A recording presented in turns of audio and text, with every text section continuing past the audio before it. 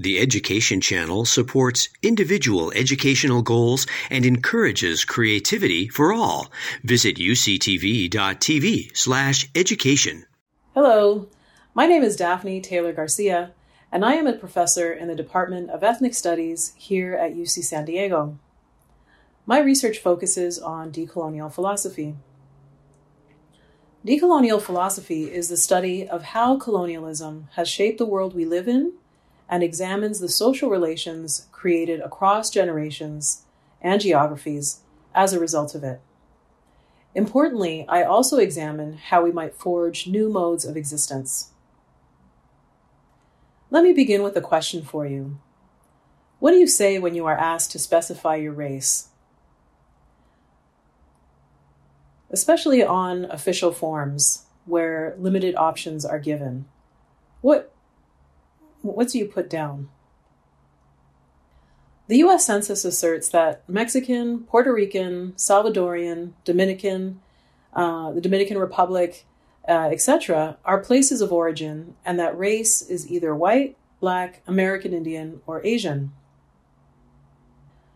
My own family is of Indigenous, African, European, and Chinese lineage. My father was half Black and half white, born in Trinidad, and my mother was born in central Mexico. Like many, but not all, people from the Caribbean and central Mexico, my parents were ambivalent about how they communicated their racial identification to their children. They, of course, told us about our African and Indigenous ancestry, but tended to refer to themselves as Mexican, Trinidadian, and West Indian. My father, along with his mother and siblings, moved from Trinidad to Toronto, Canada in the 1970s, the birthplace of his father, when my father was already in his 30s. We moved to Scarborough, a predominantly migrant community that at the time was largely Caribbean. My father had met my mother in Mexico City years previous when she was part of the cleaning staff where he stayed. He asked her to move with him to Toronto to start a family, and she agreed. The fact that neither of my parents spoke about identity in ways that resonated in Anglo-settler contexts created a situation in which I generally knew some of the facts of my lineage, but I didn't have a sense of a homogeneous racial nor national identity. My own physical appearance didn't provide any clear direction either. So this created challenges for answering the question that I often received, which was, what are you? Census and other official forms push us to identify in particular terms and to pick only one category at a time. The fact that Mexican arguably operates as a racial category in the United States is not acknowledged, and there is no room made to contend with the fact that terms can change meaning across time and space. For many of us, these questions of racial identity can be difficult to answer because they assert not only that everyone is only one of these racial categories at a time, but that we should immediately know which one to select. Many Latinxes are told that their responses are incorrect or that their responses make little sense. This problem has led to multiple revisions to how the census question is asked, to try to coax a quote-unquote correct answer. Part of my research is to answer why this is happening. Why is it that so many people of Indigenous lineage in Latin America do not know who their relatives are? And why do so many people of African lineage in Latin America not identify as Black? I also respond to the question, what exactly are we? From the start of my college days at Trent University, a small college about an hour and a half from Toronto, I made a decision to focus on the social, historical, and philosophical questions about colonialism and took courses that would help me understand why it is that so many of us remain in the lowest income brackets over generations while being politically and socially marginalized. In fact, if it wasn't for the critical theory and philosophy courses I took, I would have probably dropped out of college entirely because I did not feel that the other courses I took helped explain my reality.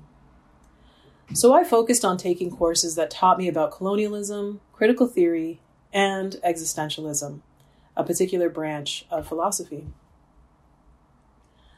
But I didn't plan to go to college at all, so all of these questions I had about history, philosophy, could have gone unanswered. For whatever reason, neither of my parents talked to me about going to college. It wasn't on my map as something I needed or even wanted to do. It was actually a high school teacher who suggested that I should consider becoming a teacher, and I then learned about a college program that offered support services to someone like me who had to figure out post-secondary education on her own. So I applied to Trent and only to Trent. I figured if I didn't get in, college was not meant to be. My teenage brother, who was 14 at the time, came to live with me while I went to college.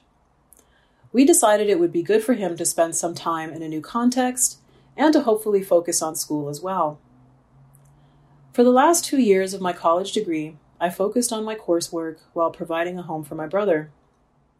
I applied to UC Berkeley for a PhD program in ethnic studies and was accepted.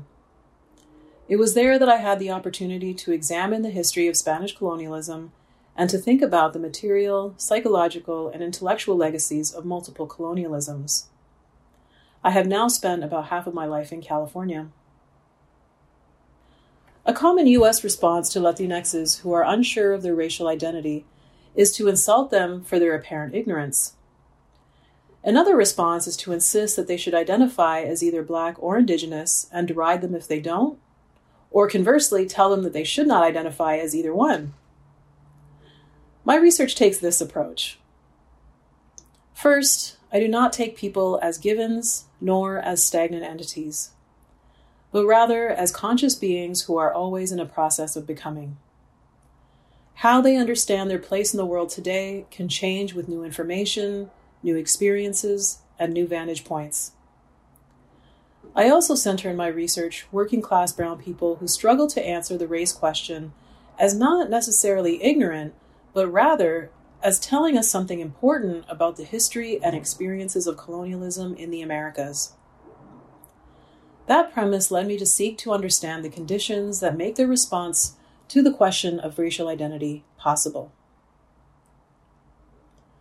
My work is about connecting us to our histories, to explain these issues, naming the ideologies that keep us from understanding why it is that most of us remain economically and socially marginalized, even after many people who look and sound exactly like us have been here for centuries, and to embrace the study of colonialism and coloniality to facilitate seeing ourselves accurately. This involves facing our history, understanding how it connects to other people's histories, examining our perceptions of ourselves and of other people, imagining the world we want to see, and then figuring out what we can do to bridge the gap between the world we want and the world we have. A part of that process is questioning the demands being placed on us when we are asked to choose a race. It also requires examining how the decisions we make impact others. If you are watching this video, it's because someone has put college on your radar. For first-generation Latinx students, you will be the first in your family to have a chance to study your history, politics, artists, and philosophers. Note that my own story of getting to be a professor at UCSD was not linear, nor is it a common story. I didn't even mention the many jobs I had or the breaks I took in between degrees, nor that I was a mature student when I started. Whatever your path is, remember that going to a university like UCSD is always a possibility.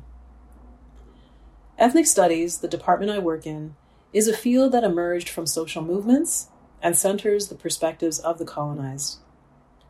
Here you can find a small but growing community of Latinx faculty who are here for you to learn from, talk to, get help from, and to find an intellectual community with. So come to UCSD and take Ethnic Studies.